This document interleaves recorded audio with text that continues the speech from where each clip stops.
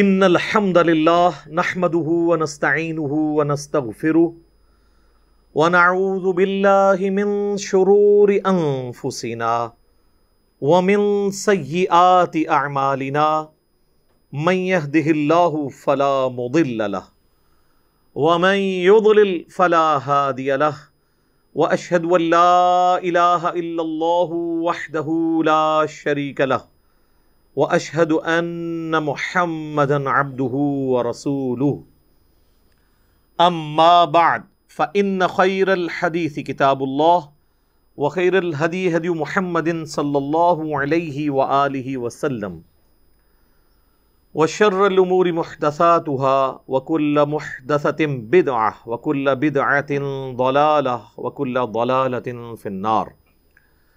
اعوذ باللہ السمیع العلیم من الشیطان الرجیم من ہمزہ ونفخہ ونفثہ بسم اللہ الرحمن الرحیم رب اشرح لی صدری ویسر لی امری واحلل عقدۃ من لسانی یفقہوا قولی. بسم اللہ الرحمن الرحیم ان اللہ وملائکتہ یصلون علی النبی یا ایہا الذین آمنوا صلوا علیہ وسلموا تسلیما. اللہم صلی علی محمد وعلی آل محمد کما صلیت علی ابراہیم وعلی آل ابراہیم انک حمید مجید.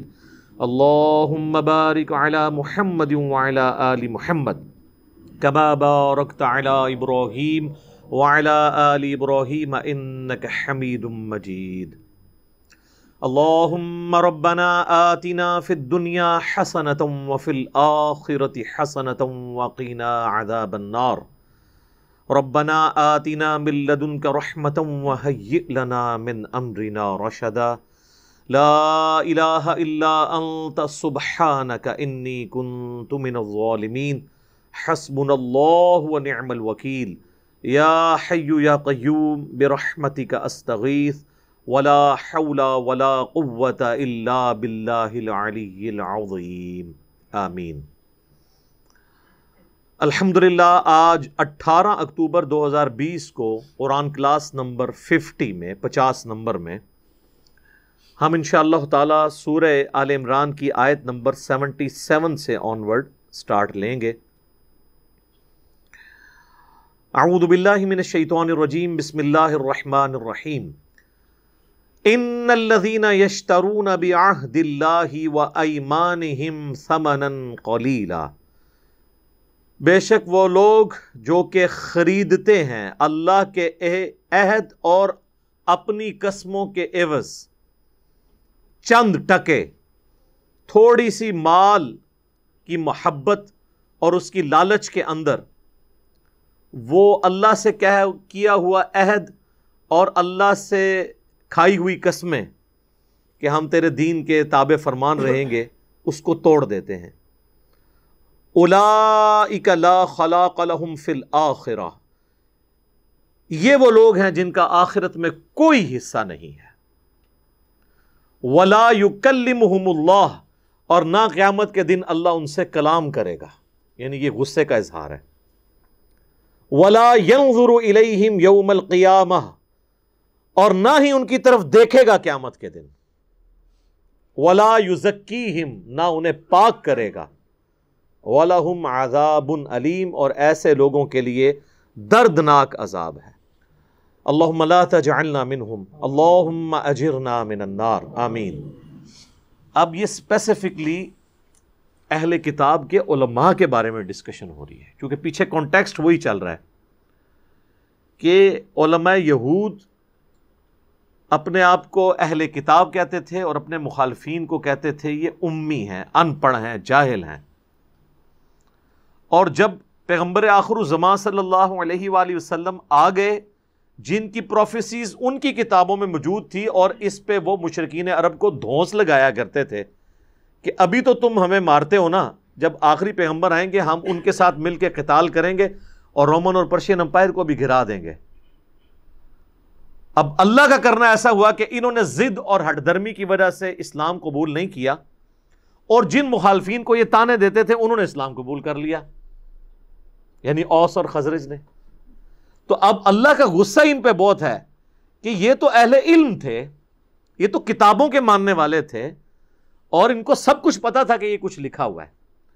تو میں یہی بات کرتا ہوں کہ علماء جو ہے نا, علماء کا طبقہ اتنا عجیب و غریب ہے کہ وقت کا پیغمبر بھی آ جائے نا تو یہ اس کے خلاف بھی کھڑے ہو جاتے ہیں. یہ علماء یہود تھے نا, کھڑے ہوئے, عام لوگوں نے بات سمجھ لی, علماء یہود نے قبول کرنے سے انکار کر دیا. تو اس لیے پھر اللہ کا غصہ بھی دیکھیں کتنا ڈیٹیلڈ ہے. اللہ تعالیٰ فرما رہا ہے کہ جو لوگ اللہ سے کیا ہوا عہد کیا تھا, وہ آگے عہد آ جائے گا کہ تمام نبیوں سے یہ عہد لیا گیا تھا کہ تمہاری موجودگی میں اگر کوئی اور پیغمبر آ جائے تو تم نے اس پہ ایمان لے کے آنا ہے. یہ پیغمبروں سے عہد لیا گیا تھا, اور پیغمبروں کے ماننے والوں کا بھی کام یہی تھا کہ جب نبی آخر الزمان صلی اللہ علیہ وآلہ وسلم آئے تھے تو وہ اپنا عہد جو ان کی کتابوں میں لکھا تھا کہ تم نے ان پہ ایمان لانا ہے وہ پورا کرتے. لیکن صرف دنیاوی مسند کی خاطر, دنیاوی لالچ میں اپنی پوسٹ چھوڑنا ان کے لیے مشکل ہو گئی. ظاہر ہے نبی علیہ السلام تو ان کے بچوں کی مانے تھے. 70-80 سال کے بابے جو بیٹھے ہوئے تھے یہودیوں کے قلعوں میں, ان کے لیے نبی علیہ السلام تو بچوں کے مانے تھے. وہ کہتے تھے ہم یہ کل کے نوجوان کی بات کیوں مانیں, بات قبول نہیں کرتے تھے. اسی لیے سورۃ الانعام میں آیا نا کہ یہ ان کو ایسے پہچانتے ہیں جیسے اپنے بیٹوں کو. نبی علیہ السلام کو وہ اس طرح پہچانتے تھے, لیکن ضد کی وجہ سے نہیں انہوں نے بات قبول کی. تو اب اللہ کا غصہ دیکھیں کیا ہے کہ انہوں نے چونکہ عہد اللہ تعالیٰ کا توڑا ہے, اللہ سے کیا ہوا قول و قرار توڑا ہے, اب اس کے بدلے میں اللہ تعالیٰ ہمارا انہوں نے دنیا کی محبت کی خاطر یہ کیا نا, ثمناً قلیلا, تھوڑی سی انہوں نے دنیاوی منفعت حاصل کی تھوڑے سے مال کی خاطر. آج بھی علماء یہی کر رہے ہیں, پیسے دیں فتویٰ لے لیں اپنی مرضی کا. تو اللہ تعالیٰ ہمارا ایسے لوگوں کا اب آخرت میں کوئی حصہ نہیں, یعنی جو کچھ کمانا تھا نا دنیا میں کما لیا ہے, اب آخرت میں کچھ نہیں. یہ نہیں ہوگا کہ دوویں جانے مٹھے باہو, ادھر بھی کاپا چکیا ہوا ہے, لایا ہوا ہے لوگوں نال, اور آخرت بھی مل جائے, ایسا نہیں ہوگا. تو لا خلاق لہم فی الآخرہ, آخرت میں کوئی حصہ نہیں ہے. نہ اللہ ان سے کلام کرے گا, نہ ان کی طرف نظر رحمت سے دیکھے گا, نہ انہیں پاک کرے گا, بلکہ انہیں عذاب علیم کا سامنا, دردناک عذاب. علیم کا لفظ دیکھیں استعمال ہوا ہے, عظیم کا نہیں ہوا. تکلیف دہ عذاب میں ان کو جھونکا جائے گا. اللہم انی اعوذ بک من عذاب جہنم, آمین. اب ان کا ایک کریکٹر ڈسکس ہو رہا ہے. یہاں پہ بھی آپ دیکھیں نا, آپ علماء سے اگر کوئی مسئلہ پوچھنے جائیں تو وہ اتنی مشکل ٹرمنالوجیز یوز کرتے ہیں, ایسے مشکل عربی کے اور اردو کے الفاظ استعمال کرتے ہیں کہ عام بندہ سمجھتا ہے کہ شاید یہ جو کچھ بیان کر رہا ہے یہ واقعی قرآن و حدیث میں لکھا ہوا ہے. تو ان کے بزرگان دین بھی یہی کرتے تھے, اور کس کے ساتھ کرتے تھے؟ پیغمبر کے ساتھ. کیوں کرتے تھے؟ نبی علیہ السلام کو عبرانی زبان تو نہیں آتی تھی, آپ تو ویسے ہی امی تھے, اور یہ آپ کا معجزہ تھا. سورۃ العنکبوت میں اللہ تعالیٰ نے فرمایا کہ اگر یعنی ایسا معاملہ ہوتا نا, آپ اس قرآن کے نزول سے پہلے نہ تو دائیں ہاتھ سے لکھ سکتے تھے, نہ کتاب میں کچھ پڑھ سکتے تھے, ورنہ یہ چیز لوگوں کو شک میں مبتلا کر دیتی کہ یہ کتاب آپ نے خود لکھی ہے. تو نبی علیہ السلام کا امی ہونا, یہ امی کا معنی ان پڑھ یا جاہل کے معنوں میں نہیں ہوگا, یعنی آپ نے لکھنا پڑھنا نہیں آپ کو اللہ نے سکھایا تھا, یہ آپ کا معجزہ تھا. کریمنگ تھی, چیزیں یاد تھیں, قرآن پورا اللہ نے حفظ کروا دیا. آپ جب وہی لکھواتے تھے اس کی کاؤنٹر ویریفیکیشن اس طرح ہوتی تھی کہ جو لکھوائی ہوتی تھی نا, آپ کہتے تھے پڑھو کیا لکھا ہے, پھر آپ اس کی تصحیح کروا دیتے تھے اپنی اسی کریمنگ کی وجہ سے جو اللہ نے آپ کے دل میں قرآن کو جمع کر دیا تھا. تو اب یہ روب ڈالنے کے لیے ہبرو زبان کے اندر, عبرانی کے اندر ان کے پاس جو تورات موجود تھی, نبی علیہ السلام کو کبھی کبھار بلا لیتے تھے نا فیصلہ کرنے کے لیے, چونکہ آپ مدینے کے حاکم تو بن چکے ہوئے تھے, تو آپ سے فیصلہ کروایا کرتے تھے, اور کوشش ان کی ہوتی تھی کہ کوئی مرضی کا فیصلہ لے لیں. یعنی جب اشرافیہ میں سے کسی کے اوپر کوئی مسئلہ ہو تو نبی علیہ السلام سے کوئی فیوریبل چیز ڈیمانڈ کریں. ابو داؤد میں کتاب الحدود چیپٹر میں ایک پوری ڈیٹیل حدیث ملتی ہے کہ نبی علیہ السلام کو یہودیوں نے اپنے مدرسے میں بلایا. الفاظ ہے مدرسہ, مدرسے اس ٹائم بھی تھے, مدرسے کے الفاظ ہیں, اور نبی علیہ السلام کو انہوں نے کہا ہم نے آپ سے ایک زنا کے کیس کا فیصلہ کروانا ہے.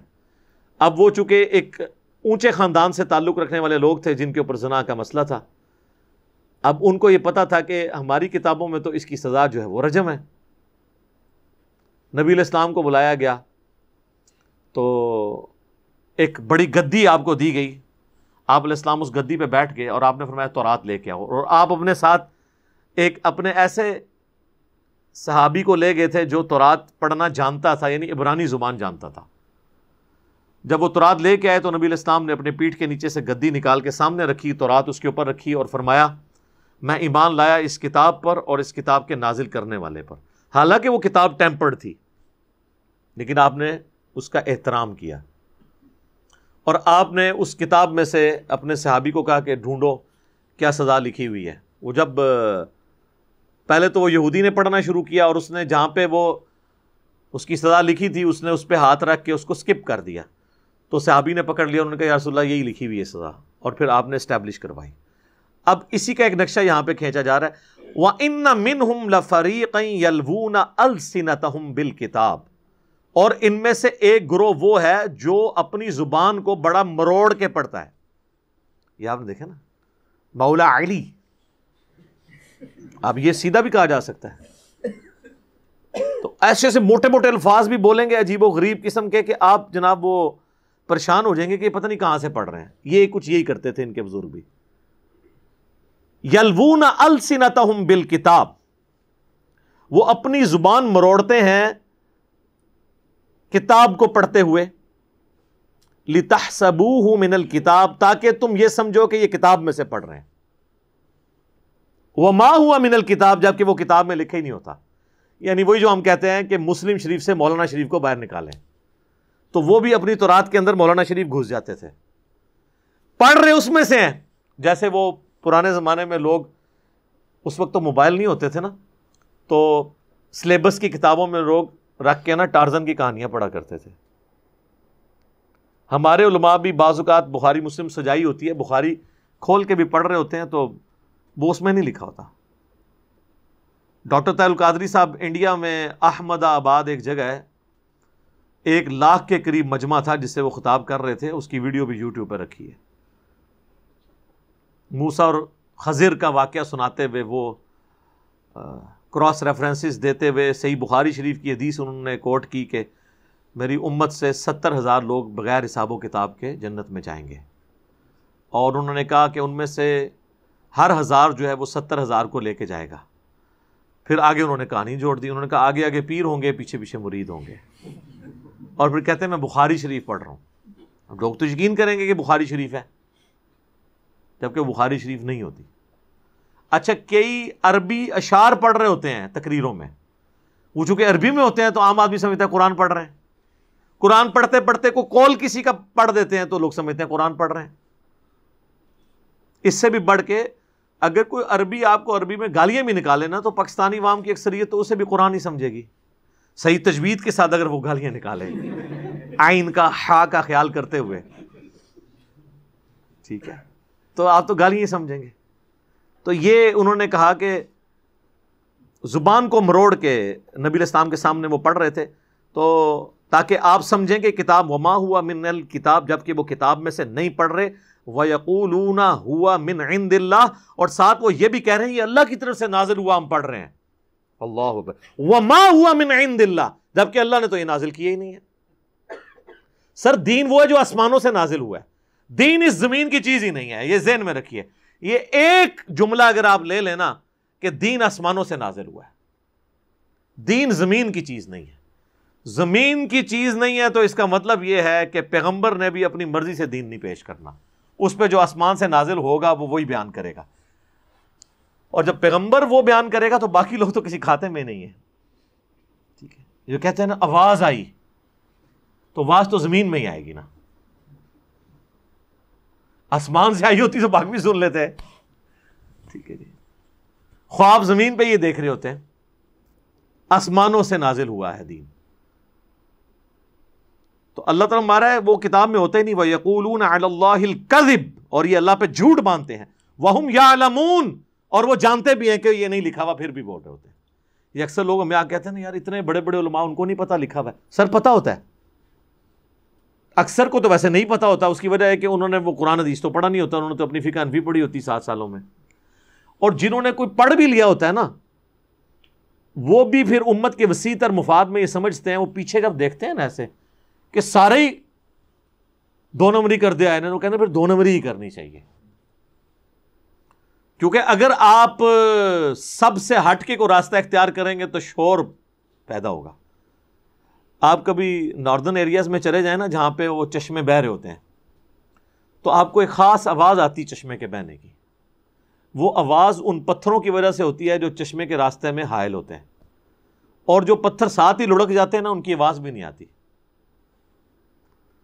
چشمے کے راستے میں شور، دریا کے راستے میں شور پیدا اس لیے ہوتا ہے جب کوئی ایک چٹان راستے میں آ جائے تو پانی اس کو ہٹا نہیں سکتا، تو پانی خود چیر کے یوں گزرتا ہے نا تو شور مچتا ہے۔ اس معاشرے کے اندر بھی جو سچائی کی آواز کی چٹان بن کے کھڑا ہوگا نا تو پورا معاشرہ تو اس دریا اور چشمے کی طرح بہہ رہا ہے، شور اس کی وجہ سے ہوگا، اور الٹا کہیں گے جناب دیکھو یہ مصیبت پہ گئی ہے، اور اتنا شور مچائیں گے تاکہ عام بندوں کے لیے معاملہ مبہم ہو جائے۔ کسی کے گھر چور گھس جائیں اور وہ بیچارہ واویلا کرے کہ چور گھس آئے ہیں، اور آپ جا کے شریفانہ انداز میں کہیں گے یار اتنی دیر سے لڑ رہے ہو، آدھا آدھا مال کر لو یار، لڑنا بری بات ہے۔ یہ آپ کا ایٹیٹیوڈ ہونا چاہیے، یا اس چور کے خلاف آپ مالک مکان کا ساتھ دیں؟ تو ہماری اوور آل اکثریت یہی کر رہی ہے کہ وہ سچائی کے ساتھ کھڑے ہونے کے لیے تیار نہیں ہوتے، کیونکہ یہ مشکل کام ہے۔ حسین تو ہر کوئی نہیں بنتا نا جی۔ اب وہ چیز ڈسکس ہو رہی ہے عقیدہ توحید کے حوالے سے۔ یہود و نصارہ نے چونکہ انبیاء کے بارے میں ڈیوینٹی کلیم کر دی تھی، تو اب یہ قرآن حکیم میں اہم ترین آیات ہیں کنٹینیوسلی، یہ پارہ نمبر 3 کے مکمل ہونے تک۔ ما کان لبشر ان یؤتیہ اللہ الکتاب والحکم والنبوہ، کسی بشر کے لیے یہ شایان شان ہی نہیں، وہ اس بات کا اہل ہی نہیں ہے کہ اللہ تعالیٰ اسے کتاب دے اور اپنی طرف سے حکم دے اور نبوت دے، ثم یقول للناس کونوا عبادا لی من دون اللہ، اور پھر وہ پیغمبر لوگوں سے یہ کہنا شروع کر دے کہ لوگوں اللہ کے ساتھ مجھے بھی پوجنا شروع کر دو۔ اللہ فرماتا ہے پیغمبر یہ کام نہیں کر سکتے، یہ پیروں کا ہی کام ہے۔ اسی طرح ہی ہوتا ہے نا، نہیں کرواتے سجدے، اپنی عبادت نہیں کرواتے۔ عبادت کے لیے ضروری نہیں ہے کہ پوری نماز ان کے سامنے کھڑے ہو کے پڑھی جائے، وہ جو رسپیکٹ اپنی کروا رہے ہوتے ہیں وہ عبادت کی ایکویلنٹ ہوتی ہے۔ اونچا سانس نہیں کوئی لے سکتا، سوال نہیں پوچھ سکتا، ان کے سامنے کھڑے رہتے ہیں، جس وقت تک وہ بیٹھ نہ جائے وہ بیٹھتے نہیں ہیں ڈر کے مارے، کمر نہیں کرتے ان کی طرف، مر جائیں تو قبر کی طرف پیٹ نہیں کرتے۔ یہ اچھا مجھے بتائیں، یہ قبروں کی طرف تو پیٹ نہیں کرتے، نماز پڑھ کے یہ مسجد سے الٹے قدم کیوں نہیں نکلتے؟ کعبے کو پیٹ کر کے نکلتے ہیں، پکی کعبے نو پیٹ کر دے نے، دربار نو نہیں کر دے۔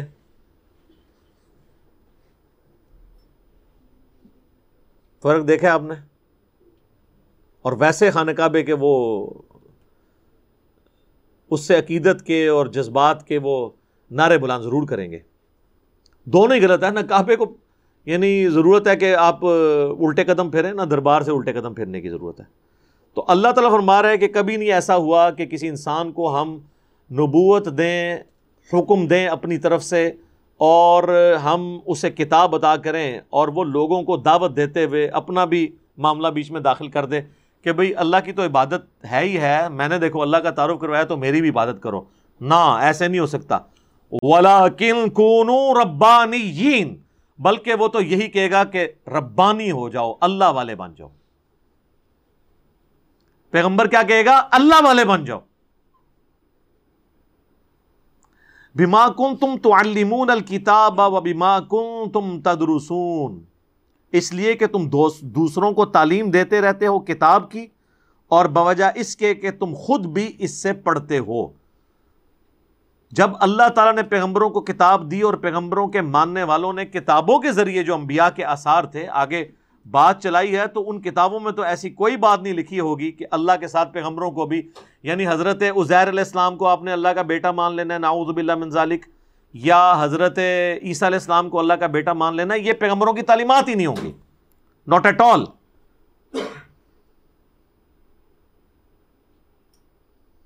وَلَا يَأْمُرَكُمْ أَن تَتَّخِذُوا الْمَلَائِكَةَ وَالنَّبِيِّينَ أَرْبَابًا، اور وہ کبھی اللہ تمہیں اس بات کا حکم نہیں دے گا، نہ اللہ کا نیک بندہ، کہ تم فرشتوں کو اور پیغمبروں کو رب مان لو اللہ کے ساتھ.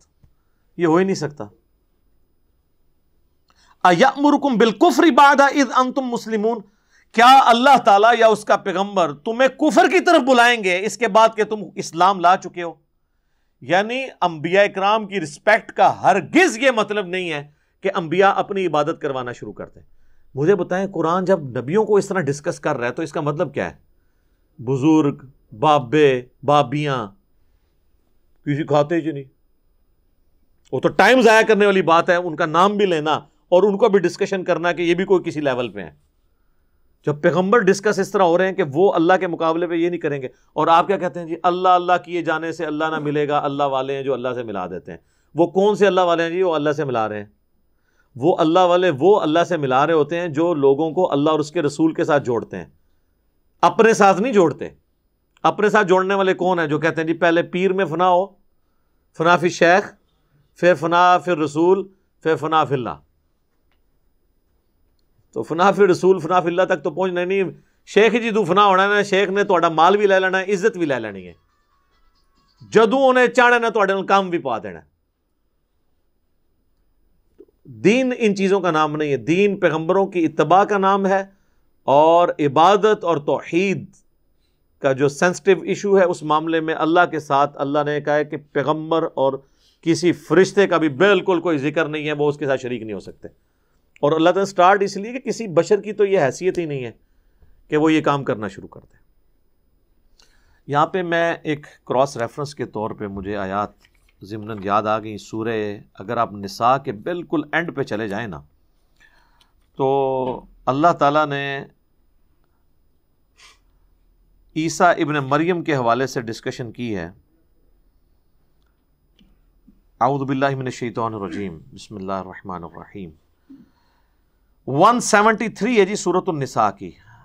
پہلے تو حضرت عیسیٰ علیہ السلام کی فل تعریف ہوئی ہے کہ اللہ نے ان کو اپنا کلمہ بنایا ہے، وہ روح اللہ ہے، ان کی پیدائش معجزانہ ہے، ان کو اللہ نے بڑے بڑے معجزات دیے، ان کی یہ شان، ان کی یہ شان، ان کی یہ شان.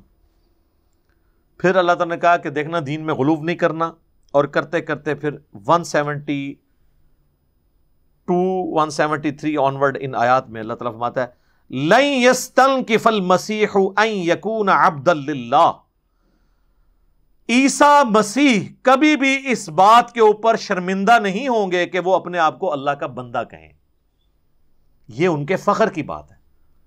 یہاں آپ کسی مولوی کو، کسی پیر کو کہنا آپ اللہ کے بندے ہیں، اور آپ لکھا ہو نا کہیں پہ ان کا اشتہار ہونا، تو آپ اس کے ساتھ نہ لکھیں حضرت فلاں فلاں جو دمیں ہیں، لکھیں اللہ کا بندہ اور آگے اس کا نام لکھتے ہیں.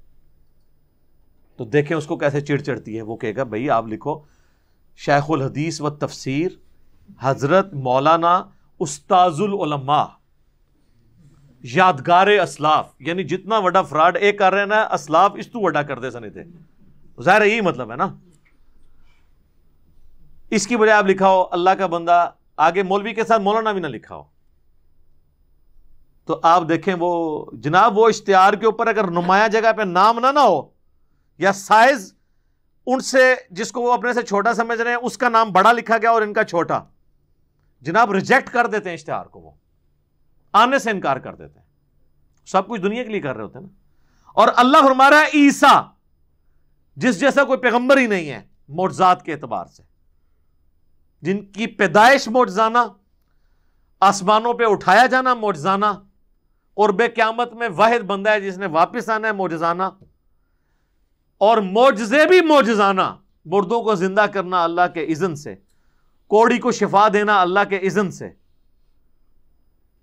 مٹی کی مورت میں پھونک مارنا اور اس کا پرندہ بن جانا اللہ کے اذن سے. سر اتنے بڑے معجزات کسی پیغمبر کو نہیں دیے گئے. اور اللہ تعالیٰ ان کے بارے میں کہہ رہے ہیں لن یستنکف المسیح ان یکون عبدا للہ. عیسیٰ کبھی آر محسوس نہیں کریں گے، کبھی ان کو شرمندگی نہیں ہوگی کہ وہ اللہ کے بندے ہیں. ولا الملائکۃ المقربون، نہ کسی مقرب فرشتے کے. یعنی مقرب فرشتے کون ہیں؟ وہ 4: جبرائیل، میکائیل، اسرافیل اور ملک الموت. جسے اسرائیل بھی کہتے ہیں،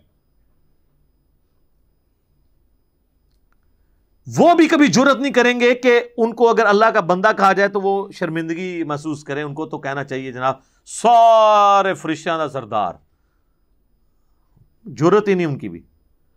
وَمَن يَسْتَنْكِفْ عَنْ عِبَادَتِهِ، جو کوئی بھی آر محسوس کرے گا ہمارا بندہ کہلانے کا، ہماری عبادت سے آر محسوس کرے گا، وَيَسْتَكْبِرْ اور تکبر کرے گا، فَسَيَحْشُرُهُمْ إِلَيْهِ جَمِيعًا، ایسے سب لوگوں کو ہم قیامت والے دن جمع کریں گے. فَأَمَّا الَّذِينَ آمَنُوا وَعَمِلُوا الصَّالِحَاتِ، تو جو لوگ دنیا میں ایمان لائے اور نیک اعمال کیے، فَيُوَفِّيهِمْ أُجُورَهُمْ، تو اللہ تعالیٰ ان کو ان کے اعمال کا پورا پورا بدلہ دے گا. وَيَزِيدُهُمْ مِنْ فَضْلِ، اور اپنے فضل سے زیادہ ہی دے دے گا. وَأَمَّا الَّذِينَ اسْتَنْكَفُوا، اور جو کوئی آر دنیا میں محسوس کرتے رہے، وَاسْتَكْبَرُوا اور تکبر کرتے رہے، فَيُعَذِّبُهُمْ عَذَابًا أَلِيمًا، تو ہم انہیں عذاب دیں گے. یار اندازہ کریں ذکر کس کا ہو رہا ہے؟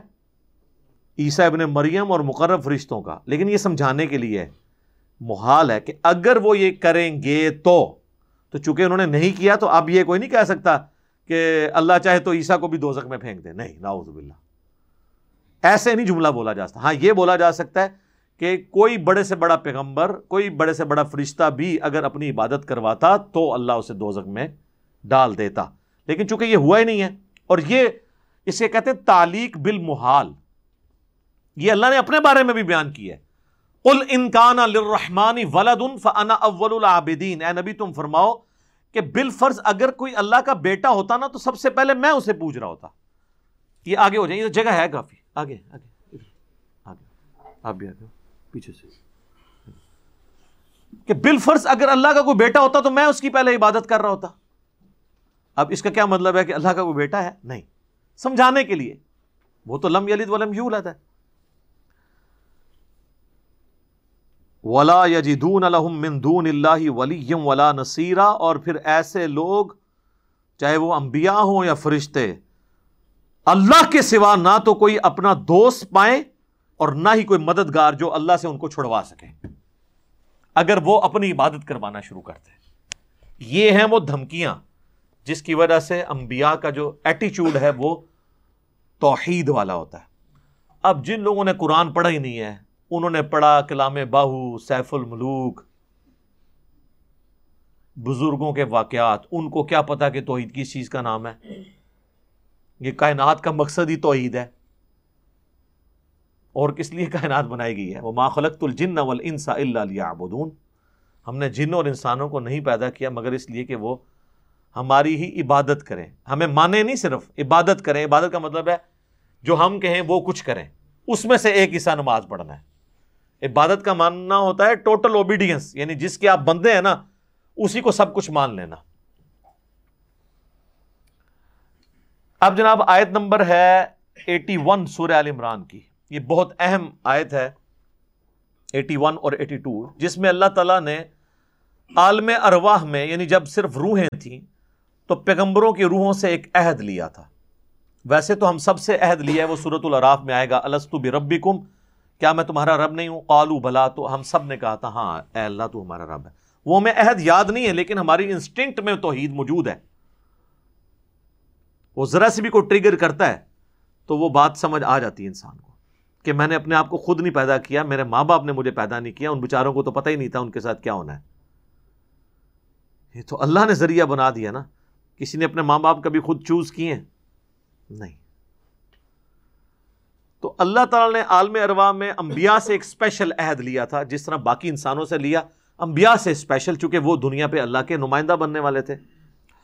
وَإِذْ أَخَذَ اللَّهُ مِيثَاقَ النَّبِيِّينَ، اور وہ وقت یاد کرو جب اللہ نے تمام نبیوں سے یہ عہد لیا تھا، لَمَا آتَيْتُكُم مِّن كِتَابٍ وَحِكْمَةٍ، کہ جب کبھی میں تمہیں دوں گا کتاب اور حکمت، یعنی کتاب اور حکمت یعنی پیغمبر بنا کے دنیا میں بھیجوں. ثُمَّ جَاءَكُمْ رَسُولٌ مُصَدِّقٌ لِمَا مَعَكُمْ، اور تمہاری موجودگی میں ہی اگر کوئی اور رسول آ جائے جو تمہاری تصدیق کرنے والا ہو اللہ کی طرف سے، لَتُؤْمِنُنَّ بِهِ وَلَتَنْصُرُنَّ، تو تمہارے پر یہ لازم ہے کہ تم نے اس پیغمبر کی ضرور مدد کرنی ہے اور اس پیغمبر کے اوپر ایمان بھی لے کے آنا ہے. یعنی ایک وقت میں ایک سے زیادہ پیغمبر آئے نا تو ان کے لیے ضروری ہے. اس سے پتہ چل گیا کہ پیری مریدی میں تو ٹھیے چلتے ہیں. کبھی ہوا ہے کہ ایک گدی کے اوپر دو پیر بیٹھ جائیں؟ بیٹھیں گے بھی تو ناراض بیٹھے ہوتے ہیں.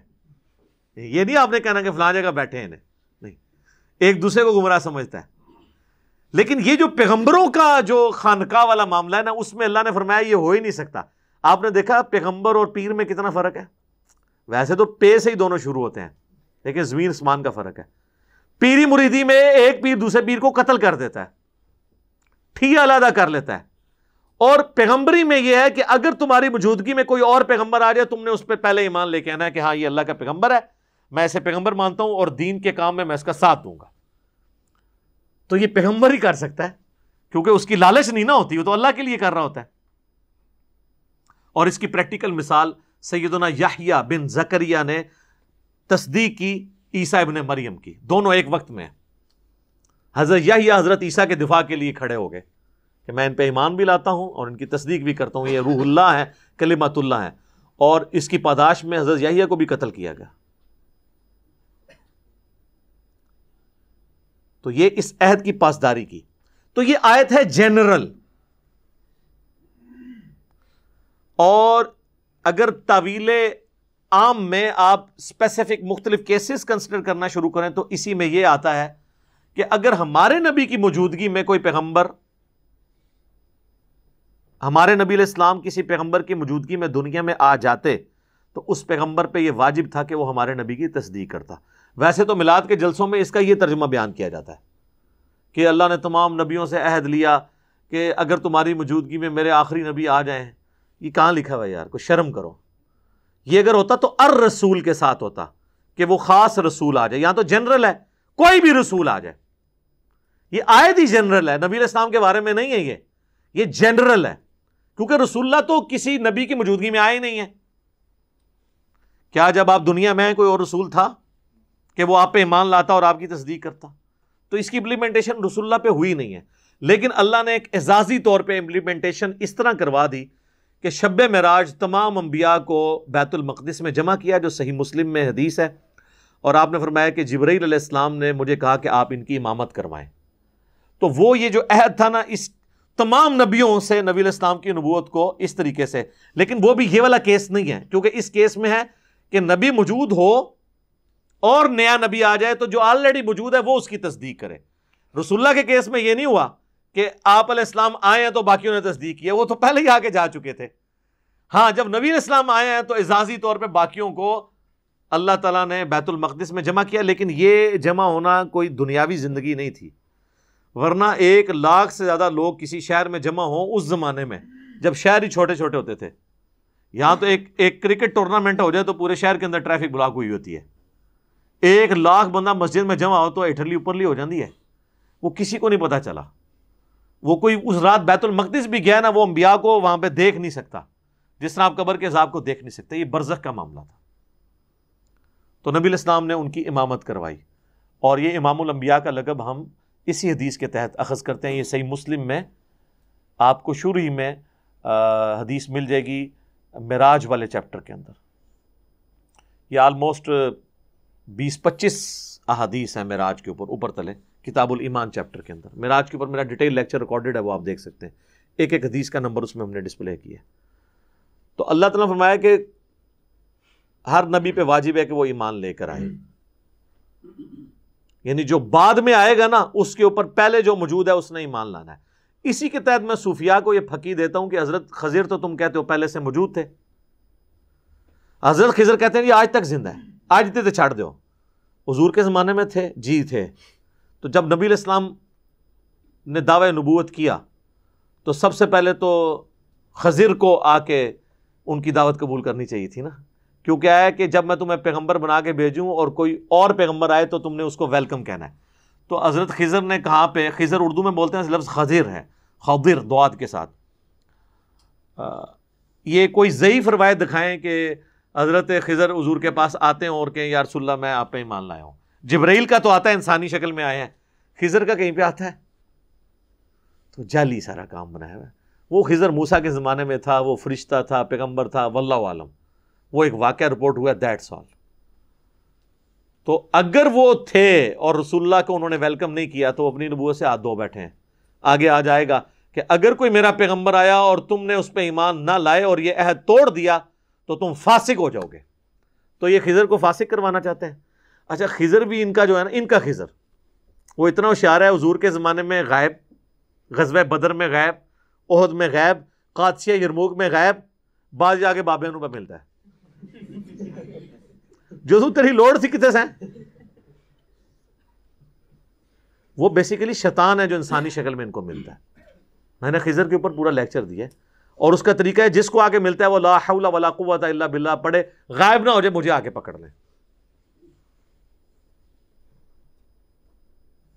اور لوگوں کے غائب بھی ہوئے ہیں خضر پریکٹیکلی. یہ اس طرح ہوتا نہیں ہے. تو اس آیت سے میں نے ڈیڈکٹ کیا تھا کہ وہ پھر اگر خضر تھے بھی تو پھر وہ کفر کی طرف چلے گئے. پھر انہوں نے اس کا حال نکالا، وہ کہتے ہیں خضر تو پیغمبر ہے ہی نہیں تھا، وہ تو اللہ کا ولی تھا. ہم کہتے ہیں قائم رہنا اس بات پہ بھی، یہ تو اس سے بڑا خطرناک کھیل کھیل رہے ہو. تو کیا کوئی ولی کسی پیغمبر کا استاد ہو سکتا ہے؟ کہتے ہیں نہیں جی، توبہ توبہ توبہ. تو حضرت موسیٰ علیہ السلام کے استاد نہیں ہے خضر؟ قرآن میں جو واقعہ ہے، اور بخاری مسلم میں پوری ڈیٹیل ہے، میں نے اس پہ ویڈیو بھی قصہ موسیٰ اور خضر ریکارڈ کروائی ہے. اس میں حضرت خضر کہتے ہیں کہ اے موسیٰ، اللہ نے بعض علوم آپ کو ایسے سکھائے ہیں جو مجھے نہیں سکھائے، اور بعض علوم مجھے ایسے سکھائے ہیں جو آپ کو نہیں سکھائے. تو حضرت موسیٰ کہتے ہیں میں آپ سے وہی تو سیکھنے آیا ہوں. تو مجھے بتائیں، اگر کسی مسلمان کا یہ عقیدہ ہے کہ پیغمبر نے جا کے بابوں سے سیکھنا ہے، تو اس نے تصوف کی لائن پہ کیا چڑھنا ہے؟ ایمان سے تو ہاتھ دھو بیٹھا. کیونکہ دنیا میں اللہ کے ریپرزینٹیٹو کون ہے؟ پیغمبر. یہ بابوں کے پاس بیچتے ہیں کبھی گوشت مانگنے کے لیے انسانی. سب جھوٹ ہے. یہ مثنوی مولانا روم میں سارا کے سارا گند لکھا ہوا ہے، اور وہ واقعات بیان کر رہے ہیں، اور اتنے مزے لے لے کے وہ واقعات سناتے ہیں. وہ جب پھر ہم اس کی انجینئرنگ کرتے ہیں تو اس طرح کر کے بیٹھ جاتے ہیں. یہ کیا ہو گیا کہ بھئی یار یہ بات ٹھیک ہے کہ نہیں ہے؟ تو آپ کی عقل کام کرتی ہے کہ اس طرح ہوگا؟ تو یہاں پہ اللہ نے ذکر کیا کہ پھر نبوت چھن جائے گی اس بندے کی جو پھر جس کی موجودگی میں کوئی اور پیغمبر آیا اور اس پہ ایمان لایا. اب وہ بات چل رہی ہے. قال اقررتم واخذتم علی ذالکم اسری، تمام پیغمبروں کیا تم اقرار کرتے ہو اور اس پہ میرا بھاری ذمہ اٹھاتے ہو اس بات کے اوپر کہ تم نبی ہو اور تمہاری موجودگی میں کوئی اور نبی آئے تو تم نے اس پہ بھی ایمان لانا ہے اور اس کی تصدیق بھی کرنی ہے. دیکھیں اس آیت کی امپلیمنٹیشن کس طرح زبردست ہوئی ہے. یہ ابھی میرے دماغ میں اللہ نے ڈالا ہے کہ پیر اور پیغمبر میں فرق کیا ہے. پیر لڑتے ہیں آپس میں، اور پیغمبروں کو حکم ہے کہ تمہاری موجودگی میں کوئی اور آئے نا، تم نے یہ نہیں کہنا ہے دوسری گدی کھل گئی ہے، بلکہ کہنا سر آؤ میری گدی تے بیٹھو، تو انہوں اللہ نے بھیجا ہے. تو پھر یہ پیر کیوں دعویٰ کرتے ہیں ہم نبیوں کے دعوت کو آگے لے کے چل رہے ہیں؟ نبیوں کی دعوت لے کے چل رہے ہوتے تو ایک دوسرے کو گدیوں میں بٹھاتے. تو یہ گدیوں میں بٹھاتے ہیں، یہ ان کو موقع ملے تو او یار یہ تو بڑے پیروں کی قبروں سے لاشیں نکال کے لے جاتے ہیں اپنے درباروں کو شفٹ کرنے کے لیے کہ یہ ادھر میں نے اپنا ٹھیا ادھر بنانا ہے. ان کی تو یہ حالت ہے. قالوا اقررنا، تمام پیغمبروں نے کہا ہم اقرار کرتے ہیں کہ ہم آپ کی بات اے اللہ مانیں گے. قال فاشهدوا، اللہ نے فرمایا سارے ایک دوسرے پہ گواہ ہو جاؤ کہ یہ تم نے اقرار میرے ساتھ کیا ہے. وَأَنَا مَعَكُمْ مِنَ الشَّاهِدِينَ، اور میں بھی گواہوں میں شامل ہوں. اللہ اکبر. اللہ کہہ رہے ہیں میں بھی گواہوں میں شامل ہوں کہ تم نے میرے ساتھ عہد کیا ہے. فَمَن تَوَلَّى بَعْدَ ذَلِكَ، اب بھی اگر کوئی پھیرا نہ اس کے بعد، فَأُولَئِكَ هُمُ الْفَاسِقُونَ، تو ایسے لوگ پھر فاسق ہوں گے. تو ایسا کبھی ہو نہیں سکتا کہ ایک پیغمبر کی موجودگی میں دوسرا پیغمبر آئے اور وہ اس کی مدد نہ کرے، ورنہ اس کی نبوت گئی. اس لیے میں کہتا ہوں خضر کی نبوت بچا لو اگر اس کو زندہ رکھنا ہے تو کہو کہ وہ حضور سے پہلے ہی فوت ہو گیا تھا، ورنہ نبوت گئی اس کی. یہ لاجیکل. لیکن ان بچاروں کو نہ کوئی دین پتا، اسی لیے پھر الٹیمیٹلی اور جی سارا دین کتاباں ہی نہیں ہے نا، کتنے ہے پھر؟ اور کتاباں ہی نہیں تو پھر کتنے ہے؟ سینے چ بھی نہیں رہا جی. بریلویاں دے سینے چاہیے دیوبندیاں دے، سنیاں دے کہ شیعہ دے، سینے بھی تو وق وق نے. ٹھیک ہے نا. تو الٹیمیٹ ہے. تو اگر کوئی کہتا ہے ان کے سینوں میں، تو دوسروں سے پوچھ رہے ہیں ان کے سینوں میں کیا ہے. کہیں گے اس کے سینے میں بغض رسول بھرا ہوا ہے، دوسرا کہے گا اس کے سینے میں تو شرک ہے، تیسرا کہے گا یہ تو بدعتی ہیں۔ سینے نہیں، حضور نے حجۃ الوداع پہ سینے چھوڑے تھے، نہ سینے دا گوشت چھڑیا، نہ او دا لیگ پیس، ایک ہم نہیں۔ نبی علیہ السلام نے فرمایا 2 چیزیں چھوڑ کے جا رہا ہوں، اللہ کی کتاب اور اس کے نبی کی سنت، دیٹس آل۔ غدیر خم پہ فرمایا اللہ کی کتاب اور میرے اہل بیت کے ساتھ اس نے سلوک کرنا، دیٹس آل۔ حالانکہ نبی علیہ السلام کے پاس تو ایسے لوگ بھی تھے جو آپ چھوڑ بھی سکتے تھے کہ یہ میں ان پہ اعتماد کرتا ہوں، لیکن اس کا فائدہ نہیں تھا۔ اس کی وجہ یہ ہے کہ جس طرح حضور علیہ السلام دنیا سے چلے گئے، انہوں نے بھی دنیا سے جانا تھا، لیکن قرآن دیکھ لیں، قرآن آج بھی اسی طرح زندہ ہے جس طرح حضور کے زمانے میں تھا۔ تو اس لیے آپ علیہ السلام نے قرآن اور سنت کو چھوڑا۔ افغیر دین اللہ یبغون، کیا اللہ کے سوا کوئی اور دین تلاش کرتے ہیں یہ لوگ؟ وَلَهُ أَسْلَمَ مَنْ فِي السَّمَاوَاتِ وَالْأَرْضِ، جبکہ زمین و آسمان میں ہر کوئی اللہ کے سامنے سر تسلیم خم کیا ہوا ہے۔ یہ صرف جن اور انسان ہیں جو باغی ہیں۔ آج تک کبھی ہوا ہے کہ سورج نے نکلنے سے انکار کر دیا ود رسپیکٹ ٹو زمین؟ کبھی نہیں ہوا۔ یا زمین نے اگانے سے انکار کر دیا ہو؟ ہر چیز تابع فرمان ہے اللہ کی، جس کی جو ڈیوٹی لگی ہے وہ اسی طریقے سے ہے۔ آج تک ہوا ہے کہ آگ آپ جلائیں اور وہ چیزوں کو گرم نہ کرے؟ وہ ابراہیم کے لیے ایک دفعہ یہ آگ ٹھنڈی ہوئی ہے، آگ کی اللہ نے ڈیوٹی لگائی ہے، وہ پوری کرے گی۔ تو اللہ تمہارا زمین و آسمان میں ہر چیز سر تسلیم خم کرتی ہے اللہ کے سامنے۔ جن اور انسان اس لیے نہیں کرتے کہ ان کو اللہ نے اختیار دیا ہے۔ اگر ان کو بھی فرشتوں کی طرح اللہ تعالیٰ بناتا نہ، اختیار نہ دیتا، تو یہ بھی کرتے۔ طوعا وکرہا، خوشی سے یا مجبوری سے، ہر چیز اللہ کی تابع فرمان ہے۔ وَإِلَيْهِ يُرْجَعُونَ، اور اسی کی طرف لوٹایا جانا ہے سب کو۔ اب اللہ تعالیٰ نے یہود و نصارہ کے فرسودہ نظریات کے بعد ایمان والوں کو بتایا کہ بھئی یہ عقیدہ ہونا چاہیے بندے کا، اور نبی علیہ السلام کی مبارک زبان سے اس کو کہلوایا۔ قُلْ آمَنَّا بِاللَّهِ، اے نبی تم فرماؤ ہم ایمان لائے اللہ پر، وما انزل علینا، اور ایمان لائے اس پہ جو ہم پہ نازل ہوا، یعنی یہ فائنل ٹیسٹمنٹ، وما انزل علی ابراہیم و اسماعیل و اسحاق و یعقوب والاسباط، اور ہم ان تمام کتابوں پر اور صحیفوں پر ایمان لائے جو ابراہیم، اسماعیل، اسحاق اور یعقوب اور ان کی اولاد پہ نازل ہوئی۔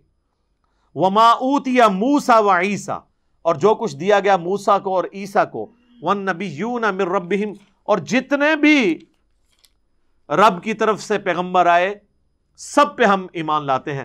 لا نفرق بین احد منہم، ہم ایمان لانے میں کسی ایک میں بھی فرق نہیں کرتے۔ وَنَحْنُ لَهُ مُسْلِمُونَ، اور ہم اللہ کے تابع فرمان ہوتے ہیں، ہم سر تسلیم خم کرتے ہیں اپنے رب کے حضور، کسی ایک پیغمبر کا بھی انکار نہیں کرتے، ایمان لانے میں فرق نہیں کرتے۔ فرق کا مطلب یہ ہے کہ ہم، یعنی یہودیوں نے کہا ہم موسیٰ کو تو مانیں گے، عیسیٰ ابن مریم کو نہیں مانیں گے، کافر۔ عیسائیوں نے کہا کہ ہم عیسیٰ کو مانیں گے، محمد رسول اللہ کو نہیں مانیں گے، کافر۔ تو مسلمانوں کو کہا جا رہا ہے تم نے نہ تو کسی پیغمبر کا انکار کرنا ہے، نہ ان کی کتابوں کا انکار کرنا ہے۔ ہمارے نزدیک عیسیٰ ابن مریم کا انکار بھی ویسا ہی ہے جس طرح کوئی محمد رسول اللہ صلی اللہ علیہ وآلہ وسلم کا انکار کر دے، کوئی فرق نہیں کر سکتے۔ لیکن یہ فرق ہے ایمان لانے میں، مرتبے میں فرق ہے۔ تلک رسل فضلنا بعضهم علی بعض، یہ اللہ کے رسول کہ بعض کو بعض پہ فضیلت دی۔ یہ شروع میں آیت آئی تھی نا، تیسرے بار، تلک الرسل فضلنا بعضهم علی بعض، اللہ کے رسولوں میں اللہ نے بعض کو بعض پہ فضیلت دی ہے۔ لیکن یہ فضیلت ایسی نہیں ہونی چاہیے کسی کی کوئی اپنی طرف سے بنا کے کہ وہ توہین کرنی شروع کر دے کسی پیغمبر کی۔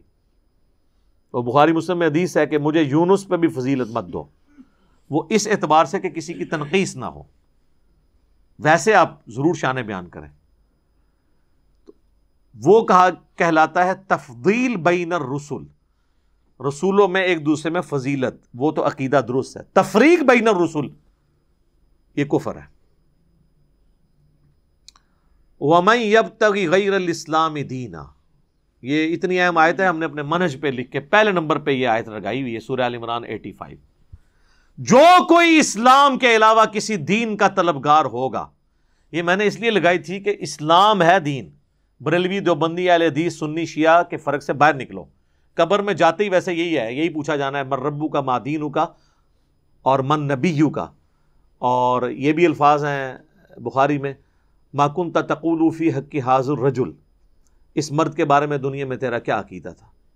نبی الاسلام کے بارے میں پوچھا جائے گا. تو قبر میں پوچھا جانا ہے اللہ کے بارے میں، اس کے دین کے بارے میں، اور اس کے پیغمبر کے بارے میں. اس کے بعد تو ہونا چاہیے تھا تو کس امام کا مقلد ہے.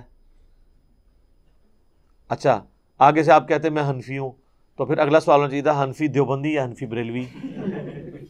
ہاں ظاہر ہے دونوں ایک دوسرے کو کافر ہی سمجھتے ہیں، جبکہ اسلام میں یہ چیز نہیں، صرف اسلام ہے. جو کوئی بھی اسلام کے علاوہ کسی دین کا طلبگار ہوا فَلَن يُقْبَلَ مِنْهُ، ہم اس سے قیامت کے دن اس کا دین قبول ہی نہیں کریں گے. تو سٹارٹ ہوا تھا مَا كَانَ إِبْرَاهِيمُ يَهُودِيًّا وَلَا نَصْرَانِيًّا، ابراہیم نہ یہودی تھے، نہ عیسائی تھے، نصرانی تھے. وَلَكِنْ كَانَ حَنِيفًا مُسْلِمًا وَمَا كَانَ مِنَ الْمُشْرِكِينَ، بلکہ وہ سب سے ٹوٹ کے ایک اللہ کے ہو گئے تھے اور وہ مشرک نہیں تھے اور مسلم تھے. ابراہیم بھی مسلم، عیسیٰ بھی مسلم، موسیٰ بھی مسلم، تمام پیغمبر مسلم، تم بھی مسلم بنو. اچھا ویسے صحیح کرتے ہیں، قرآن ڈائریکٹ پڑھنے نہیں دیتے. قرآن کو پڑھ کے پوچھ سکتا ہے کہ جی ہم نے جو نام رکھے ہوئے یہ تو قرآن میں ہے ہی نہیں. قرآن میں تو ہے کہ مسلم بن جاؤ، ربانی بن جاؤ، اس لیے قرآن ڈائریکٹ نہیں پڑھنا چاہیے ورنہ گمراہ ہو جاتا ہے. ظاہر ہے قرآن میں تو دوسرا لفظ ہی نہیں آئے گا. آپ کا جتنا اسٹیبلش فرقہ واریت ہے نا، قرآن کے تو قریب بھی نہیں پھٹکتی. وہ بندہ سوچتا ہے کہ یار انہوں نے تو کیا کیا ہوا ہے، یہ قرآن میں تو ایسی کوئی بات لکھی نہیں ہوئی ہے، اور انہوں نے بنیادی عقائد کے طور پہ ہمیں بتائی ہوئی یہ چیزیں. تو قیامت کے دن اللہ فرماتا ہے ہم اس سے اس کا دین قبول نہیں کریں گے. وَهُوَ فِي الْآخِرَةِ مِنَ الْخَاسِرِينَ، اور ایسا شخص آخرت میں خسارہ پا جانے والوں میں ہو جائے گا. کیف یہدی اللہ قوما کفروا بعد ایمانہم، اللہ ایسی قوم کو کیسے ہدایت دے سکتا ہے جو ایمان کے بعد کفر لے آئے. ایمان کے بعد کفر کس نے اختیار کیا؟ علماء یہود نے. حضور کے آنے سے پہلے حضور پہ ایمان رکھتے تھے وہ کہ وہ آخری نبی آنے والے ہیں، اور جب آئے تو کفر کر دیا. تو اللہ نے فرمایا اب میری مہر لگ گئی ہے، جب تم نے یہ کیا ہے نا تو اب دیکھو اب اللہ نے تمہیں ہدایت نہیں دینی. وَشَهِدُوا أَنَّ الرَّسُولَ حق، جبکہ وہ پہلے خود گواہی دیتے تھے کہ یہ الرسول، دیکھیں الرسول آ گیا. الرسول کا مطلب ہے اب کسی خاص رسول کی بات ہو رہی ہے، دی پروفٹ، حق کہ یہ رسول سچا ہے. وَجَاءَهُمُ الْبَيِّنَاتُ، وہ ان کے پاس کھلی نشانیاں آ چکی تھی اس کے بارے میں. نبی علیہ السلام کی پریڈکشنز پچھلی کتابوں میں، اگلی کتابوں کے اندر موجود تھی. واللہ لا یہدی القوم الظالمین، اللہ تعالیٰ ایسی ظالم قوم کو کبھی بھی ہدایت نہیں دیتا. اولئک جزاؤہم، لو جی اب آیا فتویٰ علماء کے بارے میں، علماء سو کے بارے میں. ایسے لوگوں کا ہے بدلہ اور سزا، ان علیہم لعنت اللہ والملائکۃ والناس اجمعین، ایسوں پر اللہ کی لعنت، اللہ کے فرشتوں کی لعنت اور تمام انسانوں کی لعنت. کون لوگ؟ جو ایمان لانے کے بعد کفر اختیار کر لیں. اور یہ آپ آج بھی پریکٹیکلی چیک کر سکتے ہیں. ایک مسلمان کہتا ہے جی میں قرآن کو مانتا ہوں، آپ اسے قرآن سے آیت بتاتے ہیں لکھا ہوا ایاک نعبد و ایاک نستعین، اب پتہ چلے گا تو مانتا ہے کہ نہیں مانتا. اس کے بعد بابوں کو پکارنا چھوڑتا ہے کہ نہیں چھوڑتا. تو قرآن پہ ایمان بھی ہے ساتھ کفر بھی ہے.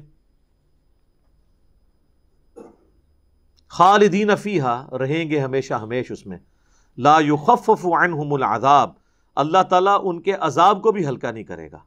ولا هم ینظرون، نہ کوئی مہلت دے گا.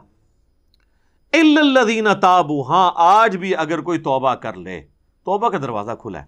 وہ جامع ترمذی میں حدیث ہے موت کے غرغرے سے پہلے پہلے توبہ کر سکتے ہو، لیکن وہ پتہ تو نہیں غرغرہ کس ٹائم آ جائے، کسی کو نہیں پتا. من بعد ذالک، اس جرم کے بعد، واصلحوا، اور اللہ کے نزدیک تو توبہ وہ ہے جس میں آپ اصلاح کر لیں. یہ جو توبہ ہم کرتے ہیں نا یہ والی توبہ نہیں، اصلاح والی توبہ کہ واقعی مان لیں.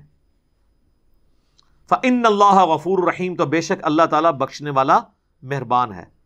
ان الذین کفروا بعد ایمانہم، بے شک وہ لوگ جنہوں نے کفر اختیار کیا ایمان لانے کے بعد، ثم ازدادوا کفرا، اور اس کے بعد کفر میں بڑھتے چلے گئے. تو بڑھتے چلے گئے نا، یہودیوں نے صرف حضور علیہ السلام کا انکار نہیں کیا بلکہ ان میں سے بعض لوگوں نے اوپر سے ایمان قبول کر کے اندر سے منافق اور اسلام کی پیٹھ میں چھرا گھونپا، یعنی کفر میں بڑھتے چلے گئے۔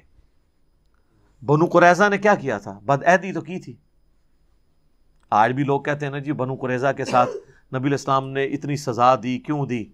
بھائی اس لیے کہ جو کچھ نبی الاسلام نے ان کے ساتھ کیا بعد میں، یہی کچھ مسلمانوں کے ساتھ ہونا تھا جو انہوں نے بدعہدی کی تھی۔ مسلمانوں کے ساتھ یہی کچھ ہونے والا تھا، اس کے سبب وہ تو اللہ نے بچا لیا نا اور ان کی سازشوں سے محفوظ کیا۔ لن تقبل توبتہم، اللہ تعالیٰ ایسوں کی پھر توبہ قبول نہیں کرے گا۔ وَأُولَئِكَ هُمُ الضَّالُّونَ، اور ایسے ہی لوگ ہیں گمراہ۔ تو ان لوگوں کی توبہ قبول نہیں ہوگی جو لوگ سچ اور حق کو پہچانے کے بعد بھی انکار کرتے ہیں۔ یہ ہے اصل میں یونیورسل ٹروتھ۔ یہ اکثر لوگ کہتے ہیں نا جی اتنے بڑے بڑے لوگوں کو بات کیوں نہیں سمجھ آتی؟ اس لیے کہ ان کو بات سمجھ آئی تھی، انہوں نے ہٹ درمی کی، اللہ کو غصہ ہے، اللہ نے مہر لگا دی، ختم اللہ علی قلوبہم وعلی سمعہم وعلی ابصارہم۔ اور یہ میں اپنی طرف سے بات نہیں کر رہا، یہ پارہ نمبر 7 جو ہے نا سورۃ المائدہ میں، پارہ نمبر 7 کی آخری آیات جو ہے نا وہ یہی ہیں۔ آیت نمبر 110 سورۃ الانعام، وَنُقَلِّبُ أَفْئِدَتَهُمْ وَأَبْصَارَهُمْ كَمَا لَمْ يُؤْمِنُوا بِهِ أَوَّلَ مَرَّةٍ، ہم ان کے دلوں کو حق سے پھیر دیں گے اور ان کی آنکھوں کو جس طرح انہوں نے پہلی دفعہ ایمان نہیں لے کر آئے جب ان کے سامنے حق کھل گیا۔ وَنَذَرُهُمْ فِي طُغْيَانِهِمْ يَعْمَهُونَ، اور ہم ایسے لوگوں کو ان کی گمراہی میں بھٹکنے دیں گے۔ اور کیا حال ہو جائے گا؟ وَلَوْ أَنَّنَا نَزَّلْنَا إِلَيْهِمُ الْمَلَائِكَةَ، یہ پارہ نمبر 8 سٹارٹ اس سے ہو رہا ہے۔ اللہ فرما رہا ہے جب ہم گمراہ کریں گے ان کی حالت یہ ہوگی اگر ان پہ فرشتے بھی نازل ہوں آسمان سے، وَكَلَّمَهُمُ الْمَوْتَى، اور مردے قبروں سے نکل کے ان سے باتیں کرنا شروع کر دیں کہ بھئی ہم نے تو آگے جا کے دیکھ لیا ہے، پیغمبر پہ ایمان لے آؤ، اس کے بعد تو لے آنا چاہیے نا۔ اللہ فرماتا ہے وَحَشَرْنَا عَلَيْهِمْ كُلَّ شَيْءٍ قُبُولًا، اور ہر چیز جس کا وعدہ ان سے دیا جاتا ہے وہ سامنے نظر آ جائے، یعنی ہر عذاب ان کو دکھا دیا جائے۔ مَا كَانُوا لِيُؤْمِنُوا، پھر بھی یہ ایمان نہیں لے کے آئیں گے۔ إِلَّا يَشَاءَ اللَّهُ، ہاں مگر اللہ کو زبردستی کسی کے ساتھ کر دے تو کر دے، ادروائز اللہ کا اصول یہی ہے کہ جو لوگ حق کو پہچاننے کے باوجود انکار کر دیتے ہیں اللہ ان کے اوپر مہر لگا دیتا ہے۔ تو یہاں پہ بھی یہ بات آئی ہے کہ جو کفر انہوں نے اختیار کیا ایمان کے بعد، کفر میں بڑھتے چلے گئے، اللہ نے ان کی توبہ قبول نہیں کرنی، اور نہ اللہ تعالیٰ نے ایسے گمراہ لوگوں کو کوئی انٹرٹین کرنا ہے۔ ان الذین کفروا وماتوا، بے شک وہ لوگ جو کفر کی زندگی گزارتے رہے اور ان کو موت آ گئی، وہم کفار، اس حال میں کہ وہ کافر ہی رہے، فلن یقبل من احدہم ملء الارض ذہبا، تو ایسے لوگوں سے اللہ تعالی اگر وہ زمین کے برابر سونا بھی اللہ کو فدیے کے طور پہ دے دیں نہیں قبول کرے گا۔